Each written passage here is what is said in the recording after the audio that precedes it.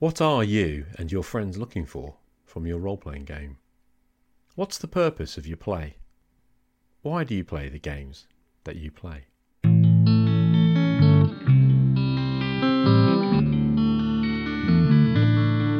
If you say the real life fills up your days and you don't have time to play, well, midlife is the best time to start a new role-playing phase. And you need a rescue. Jay's coming at you with a rescue. A role-play rescue. Jay's gonna help, my friend. Let's sit down to game again. Rescue! My name is Che Webster, and this is Roleplay Rescue. Hello, rescuers. Over the past several months, ever since I first began podcasting, and possibly from before, I've been on a journey of discovery in which I've been trying to figure out how best to play these role-playing games that have so enriched my life. Of course, along the way, I've been reminded that this journey, although filled with good people and friendly faces, it remains a deeply personal one.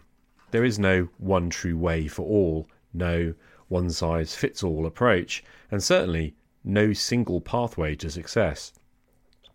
Before you start thinking that I sound all wishy-washy and vague, like some kind of ultra-relativist who has nothing to say except to himself, well, let me say clearly that I do believe there is a right way to play. For myself. If I was playing solo, alone, with no one else to consider, this would be an easy journey to complete. I could be selfish and simply play my way, no questions. I know what I enjoy, but I do not play alone. This is a social hobby. We play within the context of others at the table. Thus, on my journey, it's become vital that I listen to others and consider what they're seeking from these games that we share together. And that's why I'm eternally grateful to everyone who has ever graced my gaming table, and also to everyone who has ever called in to talk to me throughout the past 18 months of my being a podcaster. Thank you. You've helped me figure out, step by step, the direction I am taking in my quest for the best approach to role-playing for my table.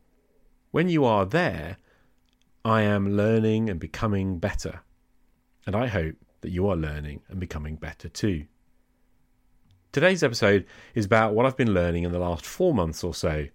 I've been on a deeply difficult quest to understand what others have said and thought, and what others have believed throughout this hobby's nearly 50 years or so of evolution first began. I'm only just beginning to understand, but today's episode is a great illustration of how the questions listeners ask help to shape my understanding. This is Season 6, Episode 2. Why do you play what you play? Rescue! Back in January 2020, I had a call-in from the legendary podcaster and game designer Ray Otis of Plundergrounds fame. It was in response to an episode I had made about the 8 engagements of games. He made a mention of wondering how the 8 engagements connected to the idea of simulationism, and I asked him what he meant. Dutifully, Ray replied, "At the time, regarding the subtopic of simulationism, I promised to follow up in a later episode. The reason was that at the time, I didn't really know what I thought. I mean, in truth, I was deeply uncomfortable with words like simulationism and narrativism and also gamism. And this was because of the negative associations these words held in my mind. I had heard those terms, but I'd always interpreted them as labels applied to people as a kind of a way to divide them and put them down. I was, of course, simply out of my depth, and I probably still am. Just a couple of weeks ago, Spencer from Keep Off the Borderlands podcast, he called in with a response to some comments I made about abstraction in gaming, and also asked for a response. I played the message in Season 6, Episode 1, and I promised a longer answer at a later date. While I felt better armed to handle this one, I have to admit that I wanted to get the first episode of the season out there without an early dive into theory. I was also not entirely sure how to respond. I needed time to think. So sorry about that, Spencer, and sorry about that, Ray. The questions, these are good ones, and I wasn't prepared to try and answer them glibly. Before I replay those calls and respond, I feel I need to share what's happened since those messages first arrived. In short, I've done some further reading and thinking, and further along in my journey, and it has been those calls, plus some other help from fellow listeners, that has allowed me to travel further than I realised I needed to go. I guess I am recording this episode as much to help me work out what I think as I am to answer those questions. I was aware that the source of the term simulationism, in my understanding of role-playing game theory, came from Ron Edwards' writing around the turn of the century on what is often called the GNS theory, and, more recently, on the big model. Honestly, I had rather uncritically absorbed a lot of the negative reaction to his stuff back in the early days of The Forge and not paid his ideas much attention. I think, back then, I was in a pretty bad place with my hobby, and the idea that my gaming was, to use the clumsy phrase, bad wrong fun, well, this was threatening to me. Had I actually read the theory? Not really. The big change for me came when listening to an interview with Ron Edwards, hosted by the excellent Expedition to the Grizzly Peaks podcast by Andy Goodman. In this, Ron explained how GNS theory wasn't about methodology in play as much as it was about intent. He was asking what the purpose of the game was. What is your intention? What are you trying to get from the game? It's much better explained than I could ever do justice to here in his wiki post for the big model that you can access through his website at Adept Press. Although, going to access it while researching this episode, I discovered the site is down, and I hope this is temporary. Anyway, the simple idea that whether your purpose for play is gamist, narrativist, or simulationist, because that is what the G, N, and S of the theory stand for, this was the key that unlocked Ron's work for me. Suddenly, I was able to break through the barrier and approach him with fresh eyes. So massive thanks to Andy Goodman for making that possible. I would dearly love to interview Ron myself and deepen my understanding further, but, well, in the meantime, if you've not heard the episode, please hit up Expedition to the Grizzly Peaks, episode 129, interview with Ron Edwards. I'll stick a link in the show notes. What's my point? Well, I guess I am better armed to answer Ray's and Spencer's call-ins. So let's see what they had to say. Hi Jay, this is Ray. I recently brought up the idea of simulationism on your podcast through a call-in, and you were curious as to what I meant by that. And then, as a result, I was curious as to what I meant by that. I'm one of those people that often doesn't know what he thinks until he hears himself say it out loud. So I thought maybe we could talk through this together a little bit. And I'm going to start from a really weird place. There's a phrase that pops into my head, and I want to define it for myself, but I'm going to say that I want to start with the definition of simulationism as answering a what-if question with as little bias as possible. When I think of simulation, I first think of war games and the idea of playing out a historical battle with to see how different results or different factors would change the results. First of all, I think you sort of want to play to see how likely the actual historic outcome was. And once you feel like you have the potential factors in hand, and that it plays to your satisfaction, then you try out different strategies. What if they had better equipment, or what if it was rainy that day, right? And that kind of simulation in war game is endlessly fascinating, I think, to people who play war games. Now, for role-playing games, it's a little different, isn't it? It's not just a matter of how many Shermans does it take to beat a Panzer. I think in role-playing simulation, especially in fantasy role-playing, it's a really problematic and funny phrase to try to make a fantasy world as realistic as possible. But I do feel like it comes from this concept that the fantasy world will feel more real if the underpinning rules and equipment lists and prescribed behaviors of various pieces of equipment and weather and all that kind of stuff feel as real as possible, because they will help all the unreality, all the fantastical ideas be underpinned by realistic, relatable things that we experience every day. So is this one of the types of fun? I don't know. I think I'm just talking about simulationism at this point. It's a whole different thing. But I do think that some people really engage with and enjoy fiddling around with these sorts of things, like how great was the Mongol recurved horn short bow, right? The horseback bow.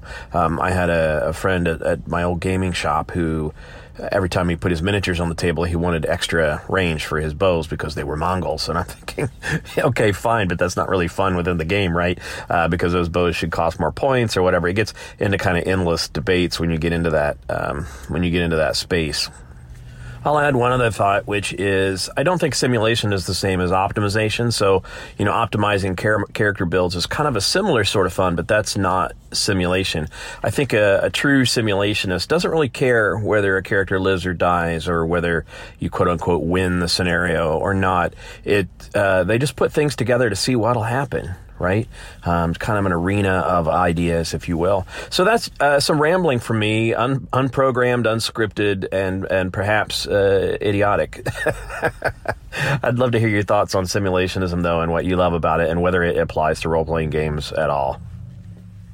First of all, thanks, Ray. It's not at all idiotic. Sorry it took me 4 months or so to reply. Initially, I didn't know that I understood your definition, but now that I hear it again, I think I tend to agree that yes, that's not a bad starting point. Simulation is, for me, my main reason for turning up. It's the game of what if played with others. What if I'm a wizard and you're a warrior and we have to go and clear out an orc lair to stop them raiding our village? Because of my background as a wargamer, I'm thinking about things in concrete terms. What can my spells actually do? And what kind of bow are you using? When I worked for GW back in the late 90s, and also the early noughties, people used to smirk at my interest in role-playing games. I remember very vividly being told by a senior manager in the UK sales office that the Inquisitor Skirmish game, and also the Warhammer Fantasy RPG, were very much about, quote, weapon porn, and the nitty-gritty details of gear. It mattered, they alleged, what type of sword you were using in a way that standard Warhammer Fantasy Battle, the tabletop wargame, didn't care about. Despite the smirking condescension, they were right, at least they were for me. Yes, it matters to me if it's a longsword, a gladius, or a broadsword. Is the bow a recurve? Well, cool. Don't even get me started on guns in modern games. Just suffice it to say that these details matter to me. And that is my itch to simulate. I'm seeking verisimilitude in my fantasy worlds. It needs to feel believable. But it's not a description of how I play. As Ron Edwards points out, it speaks of why I play these games. He posits that all role-playing games are about exploration, but the difference is in why we are exploring. If it's about exploring whether I can beat that dragon with this character, we might be in a gamist mode. But if it's exploring a story with a specific theme, then it's probably narrativism. Simulationism, to quote Ron's 2004 GNS article, quote, heightens and focuses exploration as the priority of play. The players may be greatly concerned with the internal logic and experiential consistency of that exploration, end quote.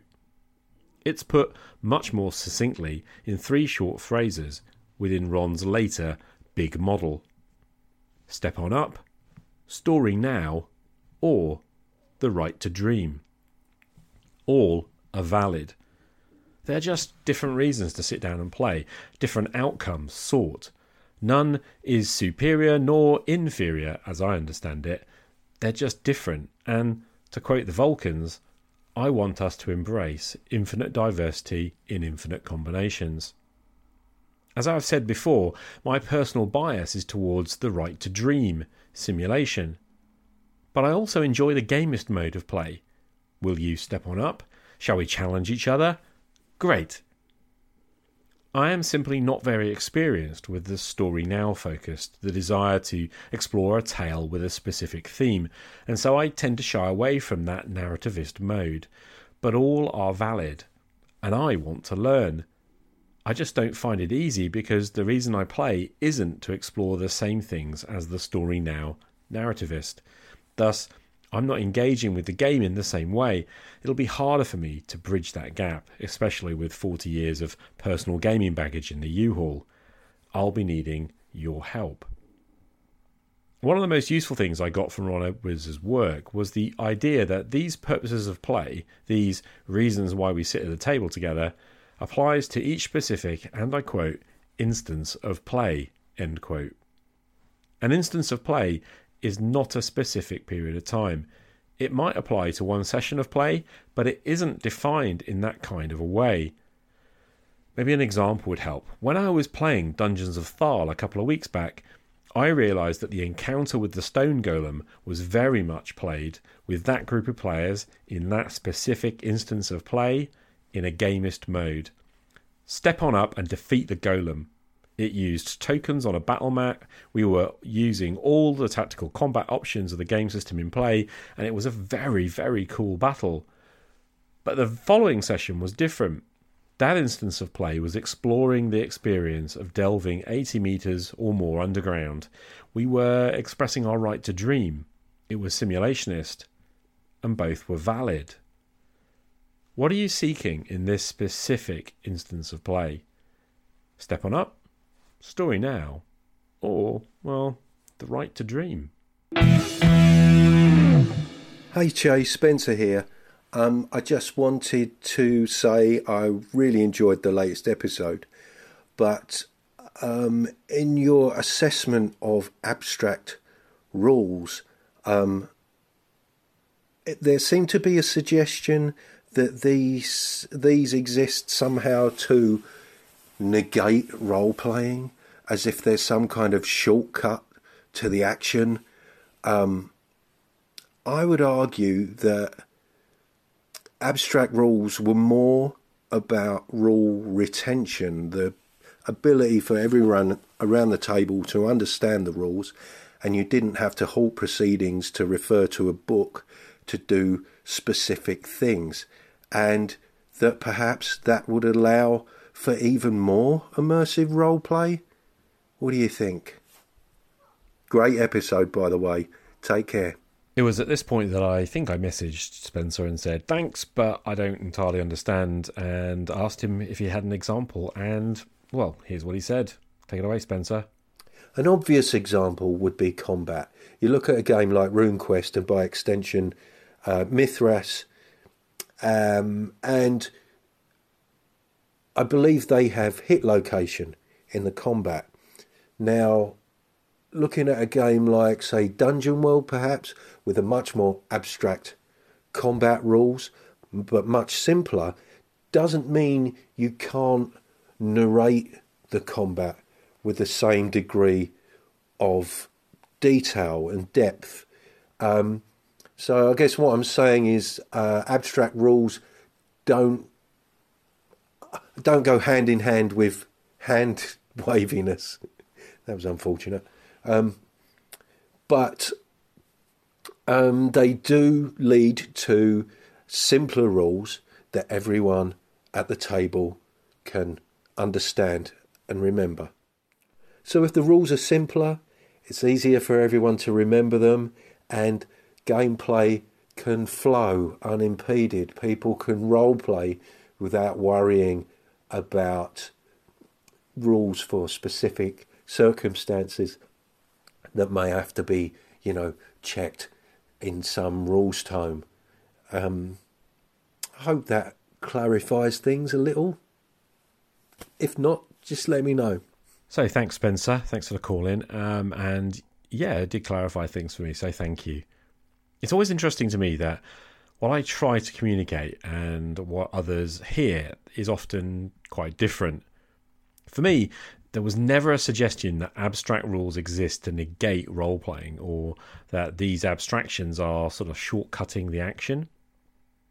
Going back to listen to Series 5, Episode 21, What I said was, quote, "Too much abstraction undermines my sense of immersion into the fantasy of the world," end quote.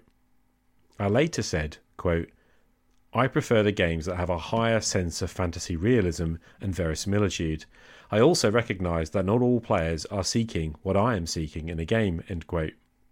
And of course, the context was in relation to abstract encumbrance rules like the usage die. In short, I want to count my arrows and my food rations. I prefer to add spoilage events to my random events table. Anyway, misunderstanding aside, let me try to respond.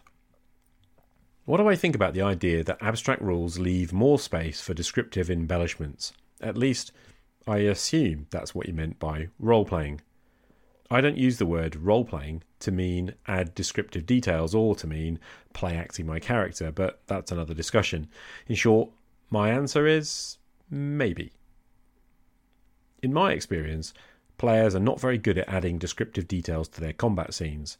In D&D, the game plays more like, I hit the orc with my sword, then I ask for an attack roll and the player says, I hit armor class 4, and then rolls damage and says, for example, that's 4 points of damage.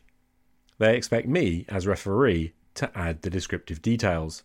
And I usually forget because I am stressed, managing in my head what the heck is going on, because it's theatre of the mind and I'm using a huge cognitive load to imagine the scene and pin down all the details of who is where in the collective imagination.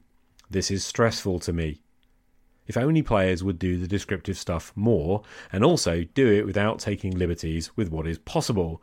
I have experienced players who say, I hit the orc and cleave off its head, before they consider whether 4 hit points of damage is enough to even kill it, but that's my admittedly limited experience. So maybe abstract rules can be used in a more descriptive, free-form and rich way, yes. But I have not experienced that in any significant way in 40 years of play. Maybe it's just the people who like the games I run. Those are, admittedly, usually games where I don't often use abstract combat in the theatre of the mind. I'm much more likely to be using pretty much concrete combat with a battle mat. This has been changing in my recent experiments with Old School Essentials, playtesting Gavin Norman's excellent Dolmenwood. I had a game only the other day in which both players did, in one instance of play, in just one battle, roll the dice off screen and then narrated the outcome without reference to the numbers rolled. And we were trusting each other to do that, and it was curiously wonderful. This is what I mean about being on a journey. I can see the potential in that. I think it was in my recent conversation with Steve Jackson that I heard an echo of what I feel about abstract combat when he talked about designing Melee, the first building block of the fantasy trip, because he found D&D combat unsatisfactory. Why don't the orcs get behind the fighters? Why does it feel like it devolves into a slugfest with 2 lines of warriors duking it out? Like Steve, I find that moving to a tactical battle map with hexes or grids opens up vistas of tactical options that usually get forgotten about when playing a more abstracted combat system. There is nothing wrong with the theatre of the mind abstract approach if that's your jam. As Ray alluded to earlier, it's my background in both tabletop and hex and chit wargaming, and it was Steve's background with similar wargames, that means we prefer to use miniatures or tokens and a map. Suddenly, when I use a more concrete combat system, I feel that my cognitive load is decreased hugely because everyone can see where the orcs are and who is in combat with whom. At this point, I go much further in enjoying a lot of descriptive details being added, not by the players, but through the mechanisms of the game, just like Spencer alluded to in his example of Mithras and hit locations. Spencer suggests that abstract rules leave more space for description of the action, not less. Well, maybe. What I know is that a more concrete simulation of the scene is more natural for me to handle at a table. It feels more believable. It offers me the tactical challenge that I enjoy engaging with in my games, and it means that everyone knows what's going on. But your mileage may vary. The trade-off is tracking more details and counting hexes or squares. It can feel more like a war game or a board game because it is more like a war game or a board game. If you like those things, it's a feature. And if you don't like war games and board games, or if you can't be fiddling with details, then abstraction is your friend. But underneath all of this lies Ron Edwards' question, why do you play? I play because I enjoy two of the three purposes of play. In each instance of combat, I enjoy shifting to a gamist, step-on-up exploration of whether your characters can defeat these monsters in this situation. Tactical combat lets us explore that in a very direct manner, using the rules of the game to discover the outcome. That said, I'm also very happy to explore the combat through the lens of the simulation. Let's dream the world together and explore what it feels like to fight in a fantastic situation played out in the imagination. In all the instances of play, either side of my tactical combat, I'll prefer to imagine it all and find out all the rich details of the setting we're experiencing together. Are you playing for similar reasons? Or do you want to discover the story that is unfolding through a specific theme? If that combat is about the triumph of good over evil, perhaps, then you are playing for different reasons to me. You want story now, and that is perfectly acceptable. Remember, I want us to have a community of discovery in which you can feel accepted. We're discovering how to play in a way that suits you better. There is no one true way. But, that said, my tactical combat is going to drive you crazy, because at my table, I am not usually playing to find out if good will triumph over evil, or to explore any particular story now theme. We are playing for different reasons. Nothing wrong with that. Does that help? I don't know. I suspect that it might sound a bit weird to many listeners, but perhaps that's because you want something different from your game, and that's fine by me. I like to simulate the world I'm gaming in. I enjoy verisimilitude and detail. I also am not at all averse to game-like mechanisms that challenge me. Well, because I'm a gamer who likes learning to master game mechanisms. For me, it's not a novel, not a film or a TV series. It's a fantasy adventure game. I'll be needing you to help me transition into playing to explore the story with a specific narrative theme. That stuff is, frankly, pretty new to me. Game on.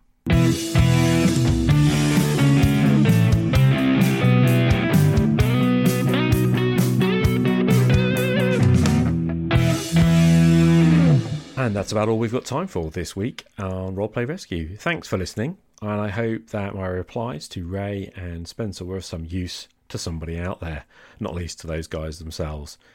Massive thank you to Ray Otis of Plundergrounds and Spencer, also known as Free Thrall, from Keep Off the Borderlands.